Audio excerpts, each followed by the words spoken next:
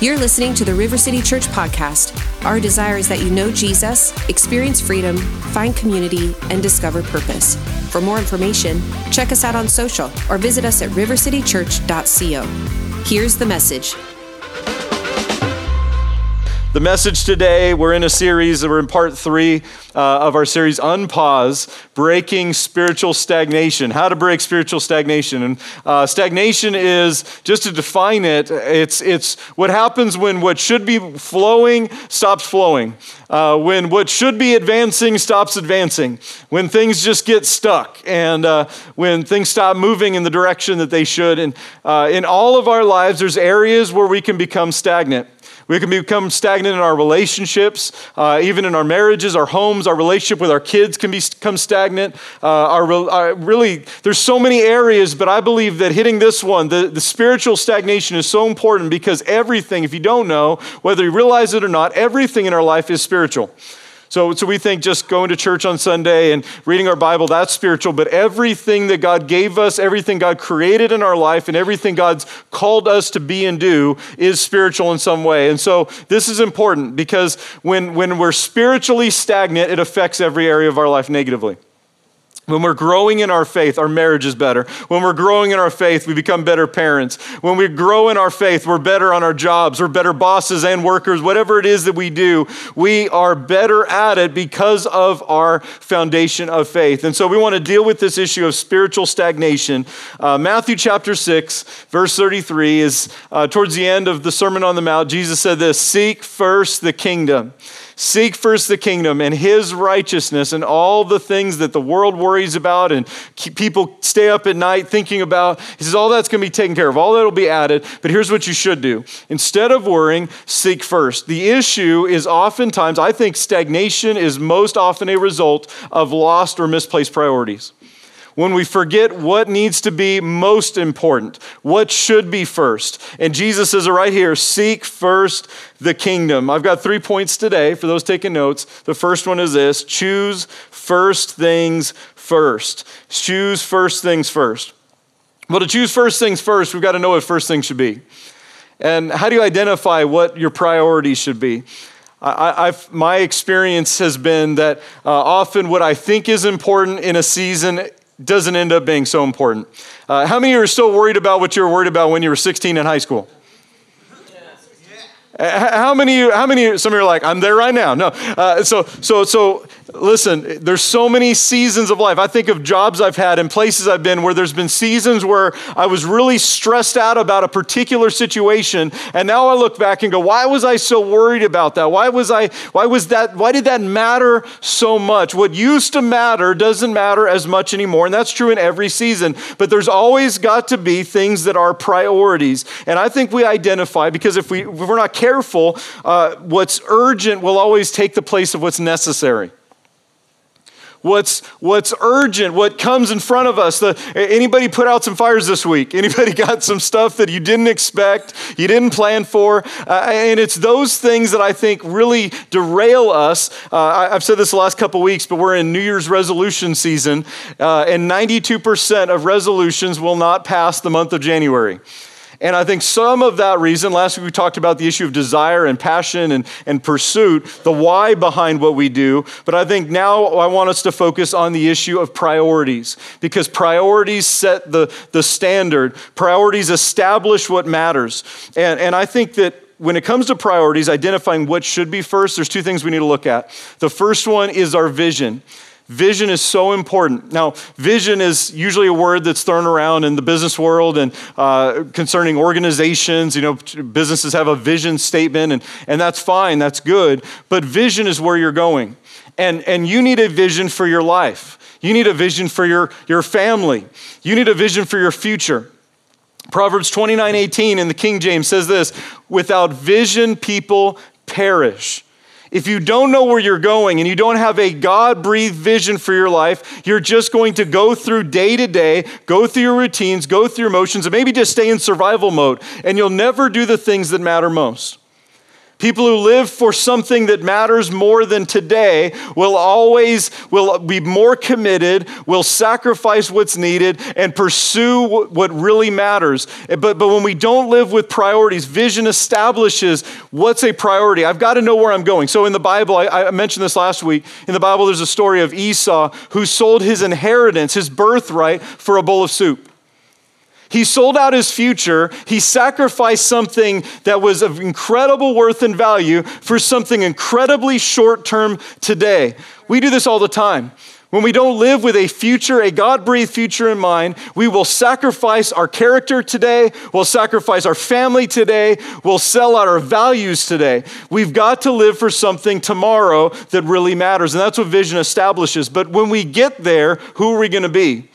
And vision is important, but you also have to have values. Those two things establish your priorities. You've got to live with vision, and you've got to live with values.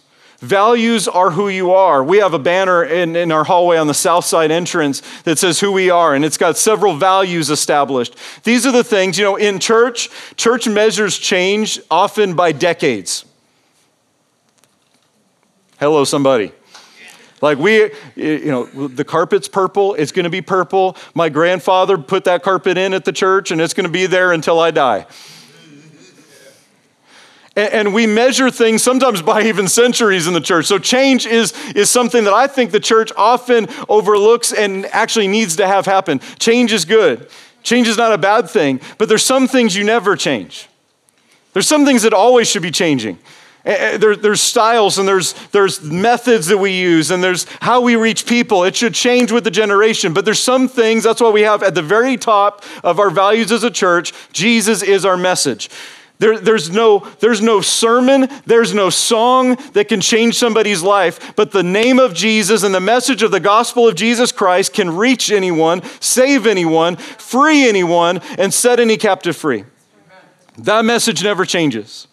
It's a message that's been around for 2,000 years, and no matter how much it's attacked, criticized, critiqued, and tries to get watered down in some cases, that message is the only thing that is the hope for humanity. We need the message of Jesus. That's a value.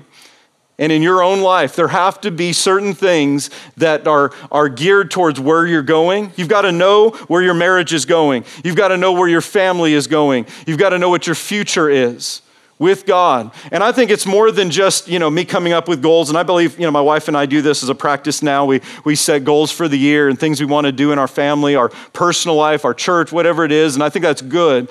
But we need a God-breathed vision. Here's what Proverbs 29:18 in the New King James says. A little bit different wording. It says, without revelation, people cast off restraint. So if I don't live with a revelation of the purpose and plan of God, if I don't live with, hey, God's got something tomorrow that's greater than what I'm dealing with right now. If I don't live with revelation, I will sell out my future for something temporary today. So vision's important, and then we need values. The values are the things that don't change. They establish what is important. If you live with values, what really matters. Some people, when they're looking for a spouse, they look at a lot of things, but they don't look at values. Different values will create problems down the road. Are you with me in the house? So values matter. Values determine who are you going to be when you get to the destination. Values are your non-negotiables. In Luke chapter 10, Jesus stopped by one of his favorite places to visit. He would preach in town after town. He would heal the sick. He would do all these miracles. He'd teach his word. But there was one place, he went everywhere out of mission, but he went one place because he just liked to hang out there. And that place was the house, the residence of Lazarus and his two sisters, Mary and Martha. And I think the reason why Jesus liked to hang out there is because we know from the story of this family that they were people of worship. Especially Mary. She had a heart for worship. She had a heart for Jesus. And she over and over displayed her heart of worship. And because of that, Jesus just liked to hang out there. I don't know about you, but as a Christian, as a church, I want this to be a place God likes to hang out. I want this to be a place where he's welcome. And that's so important. So Jesus comes to this house and he's there and Martha's making lunch. She's preparing the meal and she's busy and she's caught up. And then she notices that Jesus is in the living room and her sister, who she expected to be helping her, was sitting at the feet of Jesus. And like none of us do, she rather than go to her sister, she complains to Jesus about her sister. You've never done that, right? Complain to God about, okay. She goes to Jesus, you got to tell my sister to help me. And then Jesus says this, Martha, Martha, you are worried and troubled about many things. But there's actually one thing that's necessary. There's only one thing that's needed at the moment. It's not any of the activity and any of the busyness, as good as that is, because sometimes it's not even the bad stuff that distracts us from values and distracts us from vision. It's actually the ordinary. It's actually the urgent. It's the pressure we put on ourselves. And she's so caught up in activity at the moment, she misses the person of Jesus in the room. And she only goes to Jesus to complain about her sister. Jesus says one thing's needed. And this is what I want you to catch. Mary has chosen it. Mary's chosen that. What was Mary doing? She was sitting at the feet of Jesus, undistracted, devoted, focused on the most important presence and person in the room. The most important activity at the moment was not all the stuff they would do for Jesus. Some of us need to set that priority this year, that we're not just doing things for him, but we're spending time with him. He says, I'm not taking that away from her. She's chosen it. That's why point one is you've got to choose to put first things first. If you don't decide beforehand what really matters and what's really important, life will dictate it for you. People, pressure, things will happen that will take away the things that should matter, that will fill your time. So in my family, my wife and I, whenever we travel, she is the packer in the family. Not like Cheesehead Packer, but the packer. She packs the suitcases. I had to be careful because a couple of my Viking fans in the back of the room are about to throw something at me. She's the one that packs the suitcase because when I've done it in the past, I tend to do like a lot of guys, I ball up and I shove. I ball it up and I shove, and then it's a disaster when I get it out of there. And there's usually not room. So she meticulously prepares and thinks about what are we going to be doing on this trip and what do we need? And so she's evaluating what is important because the things that are most important have to go in the suitcase first. Otherwise, there won't be room for what matters, and you'll have to leave something out. How many of you have ever packed way too much for a trip? Some of you have a solution. You're like, I have no problem with that. I just take more suitcases. And it's important that we understand that when we put something into our life, it's like the suitcase. We have to take something out that doesn't matter to add something that's absolutely necessary. That's why we live by values. Haggai chapter 1 and 2. Haggai's a minor prophet, Old Testament book, and minor doesn't mean that it's less important. It means that it's a smaller book. It's actually only 2 chapters, so it's a super easy read. But its message is so powerful because the book of Haggai is a message to a people. Israel had spent a generation away from the promised land. The temple in Jerusalem had been in ruins. The Babylonians tore it down, burned it with fire, sacked it, and took away all of the stuff that was in it. And God called them, that people, he said, it's time to go back home. And as you go back home, you're not just going to resettle and rebuild your homes and rebuild your family in Israel, but you're coming first and foremost to rebuild the house of God, the temple in Jerusalem. So God gave them a place to go, but he also gave them a purpose to live for. He gave them a priority. And as they went, some time went by and they got discouraged. They got distracted because things weren't working the way they thought in the time they thought. And then they also got preoccupied with other things, good things, necessary things, but not the mission.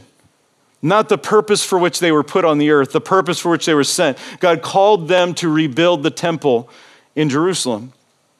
Haggai 1 verse 2 is the message from God through Haggai to the people. He says, thus speaks the Lord of hosts, saying, this people says, the time is not come.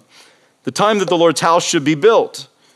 And the word Lord came by Haggai the prophet, saying, is it time for you yourselves to dwell in paneled houses, and this temple in Jerusalem, this temple to lie in ruins?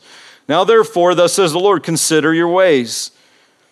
You have sown much, but you bring in little. You eat, but don't have enough. You drink, but are not filled with drink. You clothe yourselves, but no one is warm. You go to Hy-Vee, and there's no eggs left. Oh, I added that one. He who earns wages to put a bag with holes in it. In other words, they're preoccupied with things that are necessary, but they're not the mission. They're not the reason for which they were put on the earth. And as much as they're accumulating, and as much as they're gathering, and as much as they're working, it's not filling, it's not satisfying, and it's not enough. But can I just tell you, if you'll live for a God-breathed dream and a God-breathed purpose in your life, and every single person in here has one, you just find Jesus and he'll begin to unfold it. When you live for that, when you encounter and walk with him, and he begins to deposit something that's greater, the most fulfilled people in life are the people who are living their purpose out. And so here's what happens in chapter 2. They begin to turn, they begin to respond to that word. And God said, actually chapter 1, verse 13, the Lord's messenger then said, I am with you, says the Lord of hosts.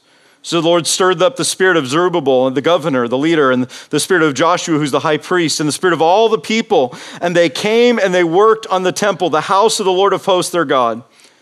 On the 24th day of the 6th month, the second year of Darius. Go to chapter 2. Verse 18, it says, now, consider now from this day forward. The first consider in chapter 1 was evaluate what's not working. What's leaving you empty. But the second one is consider now from this day forward. He actually gives the date. And I believe there's a reason why. He says, from the 24th day of the 9th month, from the day that the foundation of the Lord's temple was laid, consider it. Is a seed still in the barn? As yet the vine, the fig tree, the pomegranate, the olive tree have not yielded fruit from this day, the 24th day of the 9th month. What was that day? It was the day they said yes. It was the day they began to rebuild the temple. It was the day they did what they were purposed by heaven to do. God said that day. He says, right from that day forward, I'm going to bless you. From that day forward, when you chose to put the priority in place. And you know, I used to look at Sunday as the end of the week. Like you worked hard all week, you get to the weekend, you're spending time with friends and family, and then you get to Sunday and just kind of finish up the week. But you know, Sunday is actually the first day of the week. And today you're giving God your first. The first of the week. When you're spending time with Jesus in the morning and you're giving him the first of the day. Here's what he said to them, and I believe his word to us. When we can choose to put first things first, God can bless the rest. He said, from this day forward, I'll bless you. From this day forward, when you're living for your purpose, when you're doing what you're called to do. Colossians 1, verse 16 says, for by Jesus all things were created in heaven and on earth, visible and invisible. The thrones, dominions, principalities, powers, all things were created through him, that is Jesus, and for him. It's not just through him, it's not just by God's power, but all things were made for him as well. And he's before all things, and in all things consist, and he is the head of the body, the church, who is the beginning, the firstborn from the dead, that in all things he may have preeminence. I'm sure you use preeminence like 5 times today before breakfast. Preeminence is a word we don't use often, but it's a word that means this. It's the most important. First above all others. First without equal. First without rival. He has preeminence over everything else. Why? Because not only did he make everything, but it's all for him. And even what was for him that left him through sin, that was us. We chose our own life and our own sin over God, and yet he loved us so much, he came to purchase what was already his, to redeem us back to God. All things are for him and through him. If Jesus can fix the biggest problem of our life, which was sin, sin was the problem every person alive has and has had from the very beginning, then he can help with all the other problems too, church. Are you with me in the house? So we start everything with Jesus. When we start everything with Jesus, he can bless the rest. When we start our day by meeting with Jesus, we can start our relationships, our friendships by praying for our friends, by praying for our coworkers. What if we started our marriage with Jesus? Do you know how I knew my wife was the one? We had our first coffee date after church, and the fire of heaven fell like better than any church service I ever went to. We were in a Barnes & Noble coffee shop, and it was like God just showed up. I'm like, this is the woman I'm going to marry right here. Values. But I want you to catch this, because if we start, and some of us need to restart some things with Jesus at the first by devoting. What if we devoted our marriage to Jesus? What if we devoted our relationships to him? What if we started our budget? And I know that's a word that makes some people cringe. By giving to Jesus first. What if we parented by dedicating our kids to Jesus? We dedicate our children to the Lord. Why is that important? Listen, it's always been hard to raise kids. I don't think there's a time in human history where it's been easy to raise kids. But I do think in some ways it is more difficult because of the amount of pressures, the amount of influences, the amount of voices that are absolutely contrary to the Word of God. Can I just say that? Like, there's some things in the world that are contrary to the things of God. That's why you've got to know what God's Word says. But as we know what he says and we realize there's this like almost tidal wave, it's actually possible to raise your kids for the things of God by first dedicating them to Jesus. If Jesus is first, everything else will be blessed. Next 2 points. Prayer is the secret ingredient of every spiritual advancement. So not only is my wife the packer in the family, she's also like the best cook in our family. So there's only one thing, though, that I make that's way better. Not better, I shouldn't say that. There's one thing that I make that I make better than anybody I know, and it's really super complicated. It's grilled cheese. It's super complicated. But the reason it became the best in our family a couple years ago is I found an ingredient that I never used before.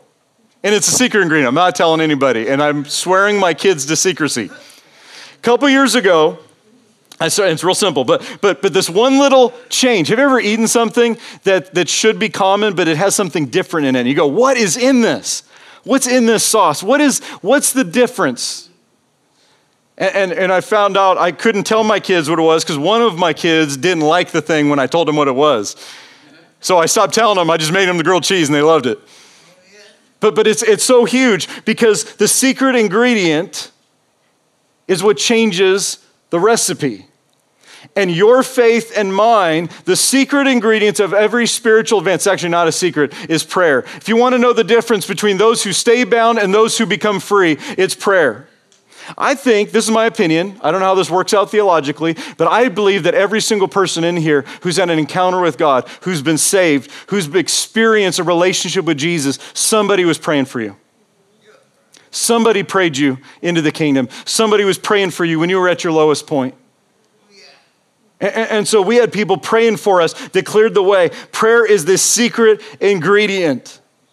I love history. I'm kind of a nerd that way. But one of the things I remember hearing about years ago was the Eastern Roman Empire had a secret weapon, that their navy was almost undefeatable. And the reason was they had something called Greek fire. I should have put a picture up. It was this, like they had this almost like a fire hose that could literally shoot this, some kind of special mix of oil that could launch fire, literally fire at the enemy ships. And to this day, for almost 1,000 years, the Eastern Roman Empire used this against their enemies, and we still can't recreate it because we don't know what was in it. And their own ships would not be burned, but they could just decimate enemy fleets who would come against them. That Greek fire had a secret, it was a secret weapon that gave them victory over their enemies. Prayer is the secret weapon of the church. There is one thing that the devil is more terrified of than any potluck we can come up with. There is one thing that terrifies hell more than any activity of the church, more than anything we do, and that's why he fights it more than anything else. Listen, when you pray, and you can be a Christian for 5 seconds, it doesn't matter if you've been in church for 30, 40 years and you installed that purple carpet. That doesn't make your prayers more spiritual than the person who's been saved for 5 minutes. But here's what I can tell you. The devil is terrified that you will begin to use your secret weapon. Because the thing that'll change your family is a mom and dad praying. The thing that'll change your future, that'll change your workplace. I've seen it. My wife and I both worked at different places, but I remember each of us starting prayer meetings, praying over our workplaces, praying. I showed up before anybody else was there, and I'd pray over that place. I get all Pentecostal and put oil in places that shouldn't have had oil. But I just started, and God began to move. What if instead of complaining about Mary, about the situation, you would go to Jesus and not complain about it, but pray heaven down on it? Okay, I got to stop preaching. Give me a second. Prayer is your secret weapon. Prayer is the secret ingredient. Acts chapter 12, James is one of the first martyrs. James is a leader in the church along with Peter and other disciples, and James is arrested by King Herod and he's put to death. And when Herod sees how popular that decision was, when he sees how successful he was incurring the favor of people by killing and murdering James, he put Peter in prison too. And suddenly this massive wave of persecutions arising against the church, and Peter's put in prison, and he's not just put in prison, but he's put under lock guard, and they put layer after layer after layer of security to keep Peter from escaping and to keep people from breaking him out. So Herod makes it absolutely impossible for Peter to escape. The church looks at this situation and goes, this is crazy, this is impossible, what do we do? Constant prayer. Watch this, Acts chapter 12. Let's look at verse 5. Peter was therefore kept in prison, but constant prayer was offered to God for him by the church. Constant prayer. It's one thing to pray in a moment. It's one thing, and I've prayed those prayers where you just kind of hit rock bottom. You're like, I don't know what else to do, God. If you don't change this, I don't know what else I'm going to do. And you pray out of desperation, and that's God hears those prayers. I want you to understand that. But there's something about somebody that says, I'm going to get a hold of the promise, I'm going to get a hold of Jesus, and I'm not going to stop praying until I see heaven change the situation. And the church is constantly praying in this house. And all of a sudden, in answer to that, Acts 12, I'll just summarize it. You can read it yourself. An angel shows up in the prison cell. And the night before, Peter's going to be led before Herod to be executed, just like James. As they're praying, constant prayer is being offered, and this angel shows up in response and busts Peter loose. As the angel wakes him up, Peter he thinks he's dreaming. He sees the angel, he's like, what is going on? And he's got chains on, and as soon as the angel speaks to him and touches him, those chains break, because that's what happens when you pray, church. When you pray, chains are broken over your family. Chains are broken. That person that was bound is set free. You keep praying. Constant prayer changes generations. The angel opens the door. Walks Peter right out, past the guards. Jen and I were at a conference a couple years ago with one of the founders of the underground church in China, and he had the exact same thing happen to him. He literally walked out of a Chinese prison one time. God just opened all the doors. Walked right past the guards. As soon as he walks out the door, a taxi cab showed up. It's a true story. And listen, the result of this, so Peter goes, he finds the church, he finds the house they're praying in. He knocks on the door. And they send a little girl to the door. The church is praying. We're busy praying. They send a girl to the door. She opens the door and she goes, hey, it's Peter. And the super spiritual people praying go, no, it can't be. He's in prison. It's true. Prayer should be persistent. Constant prayer is being offered. Prayer should also be expectant. What if God answered that prayer? What if you prayed in expectation that answer is going to walk through the door at any moment? What if the thing you're praying for walked right through into the room? One of my favorite things to hear from people walk up to me and they're like, see that person? I've been praying for them for 10 years. What if the thing you've been praying for shows up? Peter steps in and they rejoice, they see it's him, and they celebrate, and God answered persistent, constant prayer. Prayer should be fervent, it should be persistent. It should be, one other thing it should be is specific. We don't know if God's answering prayers if we pray very vague prayers. God, let there be peace on earth. My favorite prayer we have, literally, this is our, by the way, I need to warn all the parents in here. Half of your kids are praying for their dead pets from 10 years ago to be resurrected from the dead. Our kids pastors have told us this often. So just be forewarned. If Boots shows up at the door, okay. Number 3 is you can fast forward. I'm going to talk a moment about the thing that I know everybody's super excited about, this fasting. We're actually in a season as a church of prayer and fasting. Prayer and fasting are powerful. They're two sides of the same coin. Prayer connects us to God. Fasting disconnects us from the world.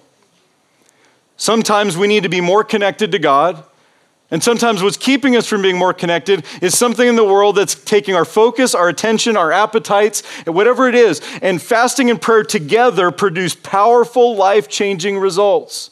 It's not just for a monk in a monastery. Prayer is not a religious ritual. It's not a religious activity. It's powerful, and so is fasting. Fasting is more than a diet. It's not just getting you ready for the summer in that bathing suit. Prayer and fasting are the secret weapons of the kingdom of God. And I think the reason the world hasn't seen a powerful church in generations, a capital C church, is because of the fact of many times we're a prayerless church. A generation needs to get back to prayer and fasting. And if we'll have prayer and fasting together, we'll see the results they talk about in the Bible and that many people see, because prayer and fasting are the secret weapons. They're the secret ingredients. And you can fast forward. I think one of the biggest keys to breaking spiritual stagnation is setting time aside to be alone with God in prayer and fasting. It clears the road, clears the distractions. I want to give you a couple quick things that prayer and fasting do, especially fasting. Ezra chapter 8. Verse 21, fasting, here's what Ezra does. Ezra is a part of that generation that Haggai was talking to. Those books parallel one another. And Ezra is at the front end of that parade. They're leaving the foreign country. They're leaving Persia, which is where the people have been carried away to. They're in Persia, and Ezra's coming back. And he's been given, the king gave him every resource they need to rebuild the temple. But they're so full with the resource, he goes, I can't go on this journey because if we take this road, we're going to be in danger. There's robbers, there's thieves, there's all these things along the way that are hazards, and they're going to take everything we have. And not only that, but our very lives are going to be in danger. So as they're evaluating the route, here's what he does. Ezra does something that I think is so key for all of us. He prays and fasts. He calls a fast for direction. Ezra chapter 8, verse 21, then I proclaimed a fast there at the river, that we might humble ourselves before our God, to seek from him the right way for us, our little ones, and all our possessions. Fasting produces and leads us to direction as we humble ourselves. Pride and humility are huge, huge things. Pride is not just somebody bragging about how they're better and this is what they've got going on, or their family, they post about how awesome their kids are and you feel like your kids are a mess and they're climbing up the walls. Pride is not just boastfulness. It can result in that, but the root of pride is something I think all of us on some level can deal with, and pride is simply independence from God. It's saying, God, I can do things my way. I'm disconnecting from what you're calling me to do, and I'm going to choose my path. Independent. Humility is the opposite. Humility is saying, God, even if I think I know where to go, I need your direction. Even if I think I know what to do, even if years have taught me this is what I should do, I'm going to seek you. I'm going to humble myself and say, God, what do you want to say? What do you want to do? Fasting leads to direction. Fasting brings clarity. It'll sharpen your spiritual senses like nothing else. I'm just telling you. Now, can I just help some people? I know some of you may have been a part of this 21-day fast, and those first 3 days, you're still detoxing that Butterfinger. And you got that. So just keep sticking with it and you'll have some clarity, I promise. You will. Clarity. There's something about fasting that you position your heart to hear the voice of God like nothing else. Fasting produces power. Quick story. In Mark chapter 9, a father brings his son in desperation to the disciples. His son is dreadfully tormented by a demonic spirit. He brings his son to the disciples, to the church, to the religious crowd, and he brings them, and the disciples try everything they know. They're trying all the principles. They bust out the books, 12 steps to deliverance, and they're going through all the things.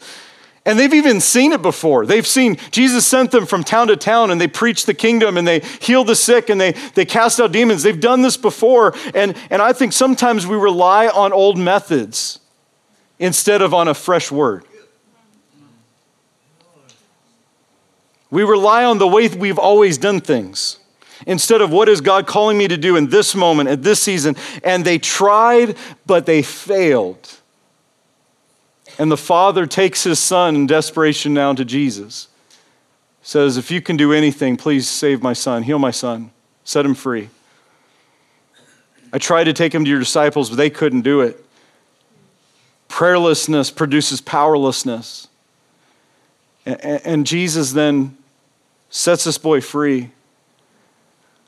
And afterward, the disciples ask Jesus a really important question. They come to him when they're alone, and they say, Jesus, how come we couldn't do this?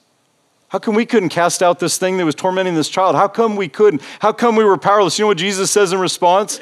Go to the next verse. He said, this kind only comes by two things, prayer and fasting. Prayer and fasting combined together produce spiritual power in my life. They clear the road for me to experience the fullness of the Holy Spirit's power at work so that I can do. So prayer makes my spirit stronger. Faster makes my flesh weaker. Some of us are listening to the flesh more than we're listening to God. It's quiet in the service now. And if you want to be free, there's power available in Jesus for every single one of us. And prayer and fasting produce or connect us to God in a way that we need to experience that power. Last one. Jason, if you want to get ready. As we fast for favor. Same generation as Ezra. Same time frame. In Persia now, as the Israelites are coming back and they're rebuilding the house and they're busy about the work of the temple and the city, there comes a plot to stop it all and literally put to death every single Jew in the entire Persian Empire. There's a plot from the depths of hell to massacre and wipe out an entire race of people. And here's what happens. One of them, a Jewish girl, God has given her a tremendous opportunity. Her name's Esther. She's brought into the house, into the palace of the king of Persia. She's made the wife of the king of Persia. And she's getting pampered every day. She's got a never-ending Target gift card. She has everything she could ever want, and she's incredibly favored, and she's in the house of the king.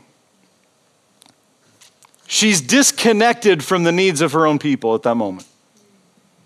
And she hears word that there's a certain day that the enemy has plotted because somebody convinced the king that the Jews were undermining the Persian Empire, and that on a certain day, all their lands would be seized, all their things would be taken, and they could even be put to death. And on a certain day, it was marked on the calendar, that would be the day that all of the Jewish people would be wiped out. And Esther hears word.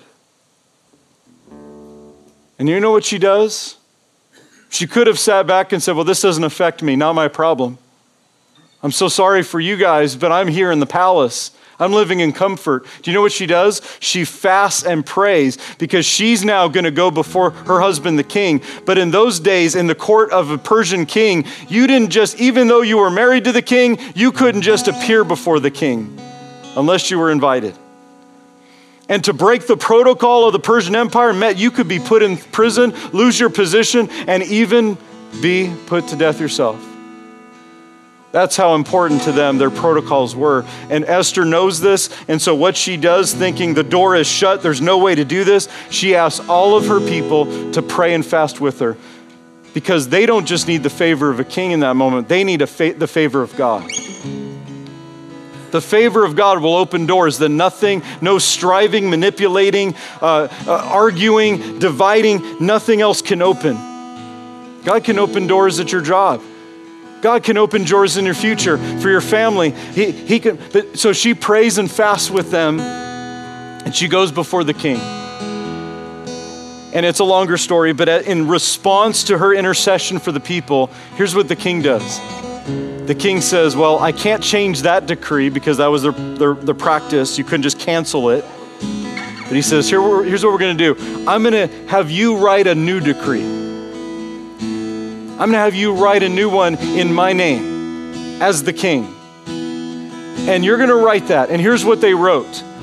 The very day that the Israelites were going to have, the Jews were going to have everything they own taken away, that day they could take up swords and fight for their own property. That day they could defend themselves. On the day that they were legally to be wiped out in the laws of the Persians and destroyed, and everything they have taken in answer to that favor. Watch what it says in Esther chapter 9, verse 1. On the very day that all of this was to take place, the opposite occurred. Do you know what prayer and fasting does? When the enemy has a plot, it not only gets stopped, the opposite happens. When he tried to curse you, people start blessing you. When you thought you'd be bound, he brings freedom. When you thought that person would never change, heaven comes in and brings them back home. Some of us are going to have some knocks on the door. That person we never thought could be reached. That issue we never thought we'd be free from. The opposite occurs. Would you stand to your feet? I'm going to ask our prayer team to come.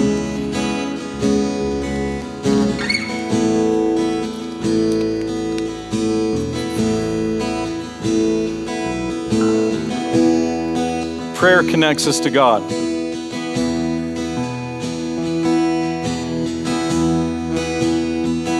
And sometimes we get intimidated. If we're honest, we get intimidated by the idea of prayer.